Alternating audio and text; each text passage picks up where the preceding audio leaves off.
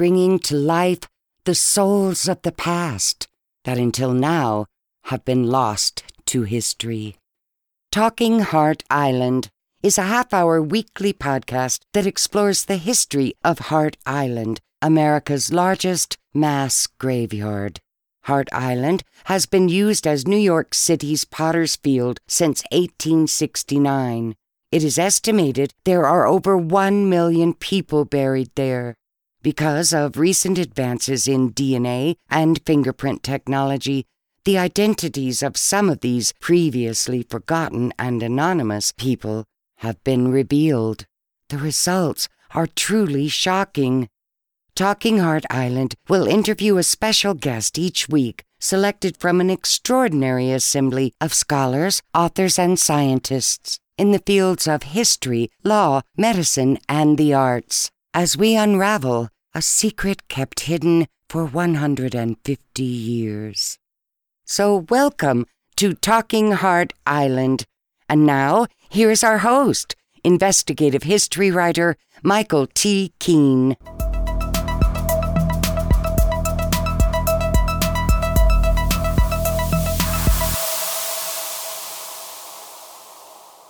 Thank you very much, Norma Jean. And this is Michael Keene, and we are Talking Hart Island. One quick thing before we begin. We've been asked, how can you pick up a signed copy of our book, New York City's Hart Island, A Cemetery of Strangers, and our audiobook narrated by Norma Jean? And you may do so by simply logging on to our website, michaeltkeene.com. As city planners and medical professionals attempted to deal with the seemingly never-ending onslaught of infectious viruses, plagues, and scourges that struck New York City during the 19th and early 20th century, it required difficult decisions be made. The creation of Hart Island was one such solution, and yet the worst was around the corner. As the nations of Europe raged across countless battlefields, drenched in the blood of millions, a terrifying, world-threatening pandemic loomed, one for which no one was prepared. It was the great influenza epidemic, which killed between 50 and 100 million people worldwide, and tens of thousands in New York City alone. And to help us understand this period, John M. Berry is an author and historian. His New York Times bestsellers, Rising Tide, The Great Mississippi Flood of 1927, won the Francis Parkman Prize from the Society of American Historians for the best book on American history. And in 2005, the New York Public Library named it one of the 50 best books of all kinds, whether fiction, nonfiction, or poetry. And his book, The Great Influenza, the epic story of the greatest plague in history, won the United States National Academies of Science Award, which called it the year's outstanding book on science or medicine. And we are so pleased to have John M. Berry with us today, talking Hart Island. Mr. Berry, how are you this morning? I'm doing well. Do you mind if I flash a little ego here? Go ahead. Okay, I'm kind of proud of this, so I hope I don't sound too egomaniacal. But the New York Public Library named Rising Tide one of the 50 best books in the preceding 50 years. Holy moly. Mm-hmm. Well, I'm glad you brought that up. Yeah, that's incredible.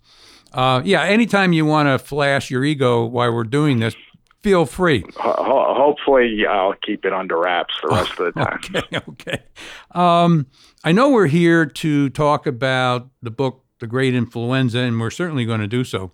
But your book, Rising Tide, by the way, as you pointed out, I've only bought 2 of your 6 books, so I still have some work to do, but I got The Great Influenza and also Rising Tide. And Rising Tide, I'd like you to spend a few minutes on, because not only is it a fascinating story, but in its own way led to, I don't know if inspiration is the right term, but led you to eventually write the book, The Great Influenza. So can you tell us what Rising Tide is about? Well, when I grew up in Rhode Island, but I was always fascinated with the Mississippi River because it contains so much of American history, really. In fact, what is now called the Journal of American History, when it was first came out, which is the premier publication for historians, it was called the Mississippi Valley Historical Review. But, the question is, how do you, and I always want to write about the Mississippi, but how do you do that in a way that will allow you some breadth and also get people to read it? And I was living in New Orleans in 1977 and lived there now too, which was the 50th anniversary of the flood. I was writing for a sports column for an alternative weekly, and they ran a special issue on that 1927 flood. I had never heard of it. It was considerably bigger than Katrina in terms of impact on gross domestic product. It was almost double Katrina, which is the biggest impact any hurricane has ever had. And it just seemed to contain so much that, I sort of put that aside, and then I had finished my second book, and it just kind of bubbled up as an idea. And the closer I looked, the better the story was. You've got everything from the river itself, which is pretty fascinating, to the Klan, to impact on presidential politics, national demographics, the switch from African American voters from the Republican Party to the Democratic Party, individual characters who, sound like they come out of great novels, and it just was such a great subject. Obviously I did write the book about it, and it was pretty successful, both commercially and critically. But there was a chapter in that book that was about the sort of the background to the 1920s, and I'd always considered 1919 one of the most fascinating years in American history. All these pressures were building up during the war. It was almost like you were holding a top down on a boiling cauldron, and the war ended. You lift the top and everything just exploded. You had race riots in, dozens of cities. You had the Red Scare. You had attempted assassinations of the Attorney General of the United States. Strikes, violent strikes. And I'd always wanted to write about, that also. I got into that a little bit in one chapter in Rising Tide, and I thought I would write a whole book about it. But the way I conceived of it, frankly, it was going to take me at least 6 or 7 years and probably longer. And I live on in advance. I'm associated with Tulane, but I wasn't teaching anything. They weren't paying me anything. In fact, at that point, I wasn't associated with them at all. So I live entirely from what I make as a writer, which really means in advance. And I wasn't going to get an advance that was going to allow me to live decently for somewhere 6 to 8 years for the book that I wanted to write. But I thought if I did a book on influenza, on the pandemic, it would subsidize my research in the same time period. I thought I could write that book fairly quickly. I was offered what seemed quite a bit of money for a book that I could write in 2 to 2.5 years. And I, agreed to that contract. The problem was that the influenza book ended up taking 7 years. And the publisher doesn't care whether you write it in a day or 10 years, they base the advance on what they think they can sell. So they didn't change the advance. And what seemed like a lot of money for a 2-year project was not a lot of money for a 7-year project. Sure. At the end, I was looking at life as a graduate student again. I was a little old for that, but in fact, for about 5.5 of that 7 years, I wished I had never agreed to the contract and wanted to throw the whole thing out the window. But I had cashed a check and I couldn't afford to pay it back. And there was actually a character in the book named Oswald Avery, who's probably the greatest scientist never to win the Nobel Prize. He was actually being considered for the Nobel Prize for his work on pneumonia, when his greatest discovery was that DNA carried the genetic code. And at the time, that was controversial, so they didn't give him the Nobel Prize for his work on pneumonia, and he never got it, even though the DNA discovery started the entire molecular biology revolution. But he went 20 years practically with publishing a single scientific paper, because he was so consumed with this problem, which ended up DNA. And, watching what he had gone through in his life actually kept me going, I think. Then after about 5 years or so, with the influenza book, it came together, and the last 1.5 years, I was very happy with it. And, obviously glad that I did it. Just before we get to that book, can you just tell us briefly, in a minute or so, what was the Great Mississippi Flood of 1927? I mean, what happened? Well, the river went above flood stage on New Year's Day at Cairo. Well, the floods really started in September 1928. It was one of the worst El Niños on record. There were record floods in September in places from Kansas to Indiana, a time when rivers normally are dry. The rain continued through the entire Mississippi River basin pretty much through that fall, and it didn't stop in the spring. In the spring, there were 5 separate storms, each one of which was bigger than any individual storm in the preceding 10 years, on top of an entire basin. And the Mississippi River, when I think of it, I don't think of a straight line going south from Minneapolis to the Gulf. I actually think of the whole basin, which includes 31 states and 2 provinces in Canada, almost from Buffalo, New York to the Rockies. So that whole area was inundated, saturated. You get more rain. You got, by a wide margin, the biggest flood that's ever been recorded, and much bigger than the floods of 2011, which would be number 2. And it flooded, it killed people from Virginia to Oklahoma. It devastated the lower Mississippi River, which is from Cairo, Illinois to the Gulf. At one point, the river reclaimed its entire natural floodplain on the lower Mississippi, which was almost 100 miles wide. You had an inland sea almost 100 miles across. And it flooded roughly 1% of the entire population of the United States. And we were obviously a lot smaller country there, so the numbers aren't that big. But roughly 700,000 people were refugees fed by the Red Cross.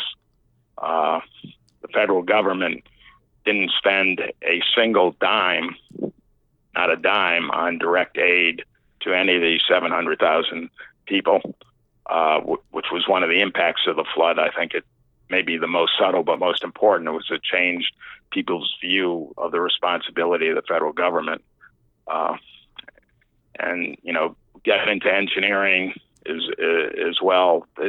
So you had this tremendous impact. At the end of it, Hoover, you can demonstrate with almost mathematical precision, Hoover would never have been elected if it weren't for the flood. He handled the rescue and rehabilitation of the area. He was Secretary of Commerce at the time, and he did a good job. He did a great job. Kind of the reverse, George Bush's political fortunes took a dive because of the mishandling of Katrina. Herbert Hoover was elevated to the presidency because he did a good job handling the Mississippi River flood. And, I think, as I said, its national impact was very significant, not only in electing Hoover, changing the way people viewed the role of the federal government. I'll give you an example. There had been a yellow fever epidemic in New Orleans 20 years before the flood. That's the last yellow fever epidemic to hit the U.S. And we already knew how to control it, kill mosquitoes. And the Army had lowered the death rate from yellow fever in Havana to 0 in a year, 0. But before the U.S. Public Health Service would go to New Orleans and help save the lives of American citizens, it required the city of New Orleans to pay their expected cost in advance, put it in the bank before they'd go down there. That was the attitude of the federal government toward helping localities or individual citizens. And in the flood, with all these hundreds of thousands of people devastated through no fault of their own, that radically changed the way people thought about the role of government. They decided that maybe government did have a role in helping. And we're still trying to define exactly where that line is between individual responsibility and government aid. But I think the vast majority of people do think the government has at least some role. Can you take a minute or two to talk about Huey Long, which I believe the flood also led to his becoming elected governor of Louisiana, correct? It certainly was a contributing factor. The city of New Orleans decided to dynamite the levee outside the city and flood out its neighbors. And in my view, unnecessarily so. The reason it was unnecessary was because the flood crest was never going to make it to New Orleans. Anybody who understood the river understood that levees far upriver were going to break, so the river would spread out, and by the time it got to New Orleans, the height on wouldn't threaten the levees.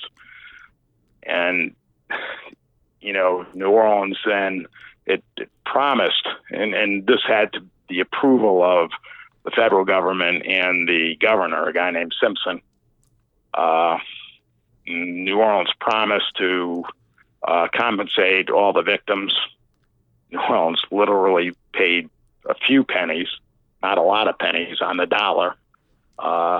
Huey Long ran a campaign against what he called the plutocrats, the self-appointed rulers of the state, which was very definitely the New Orleans banking interests who had orchestrated the dynamiting and won that election. And incidentally, I think just a couple of days ago, Carl Weiss Jr. died.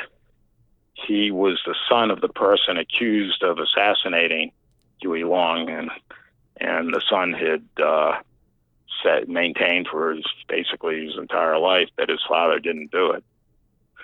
But got nothing to do really with what we're talking about. Well, let's go to the great influenza.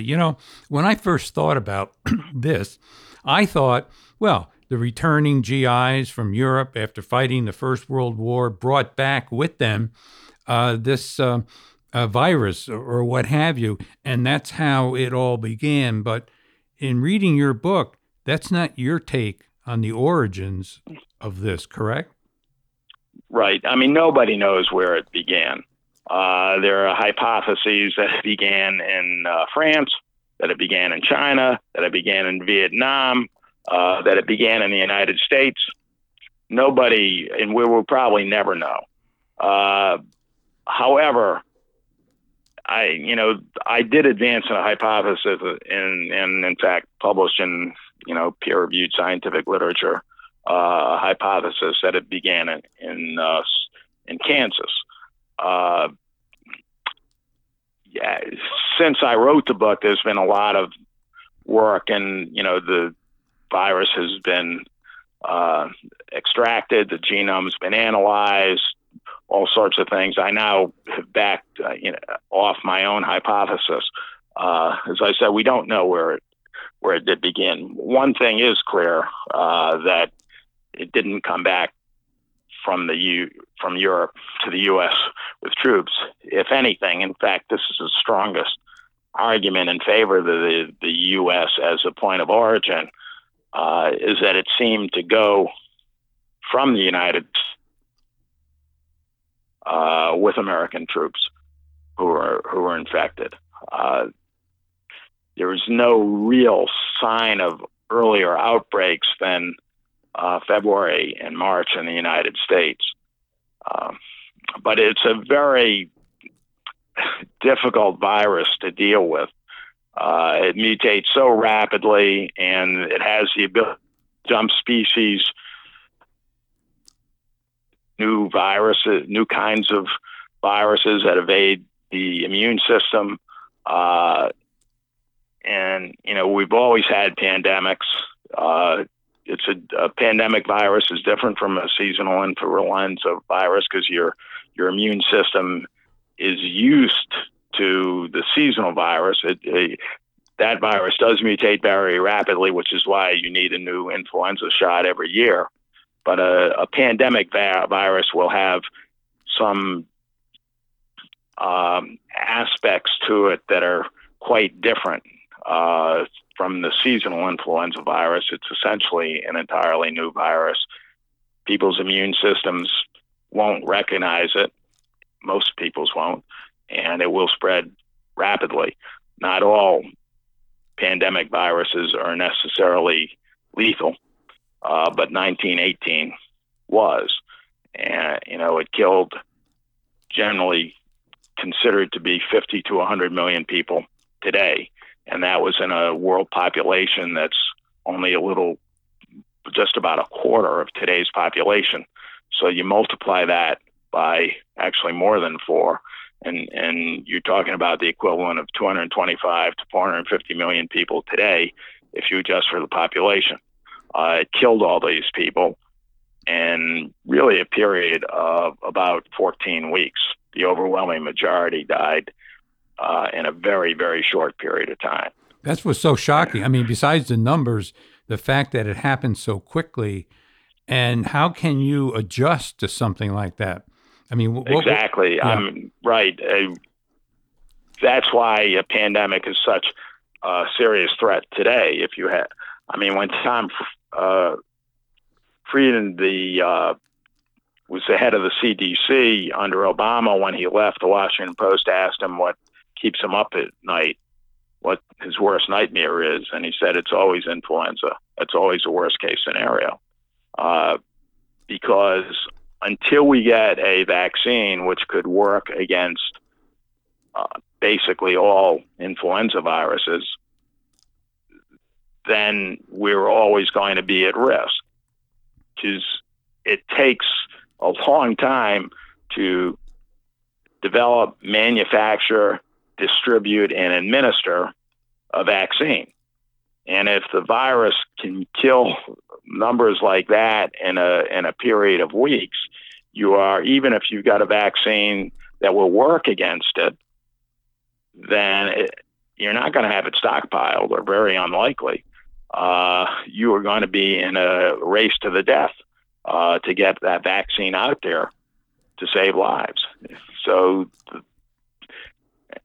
that, the natural reservoir for all influenza viruses are birds. They're not naturally human viruses, but its mutation rate and some other aspects of the virus allow it to jump species.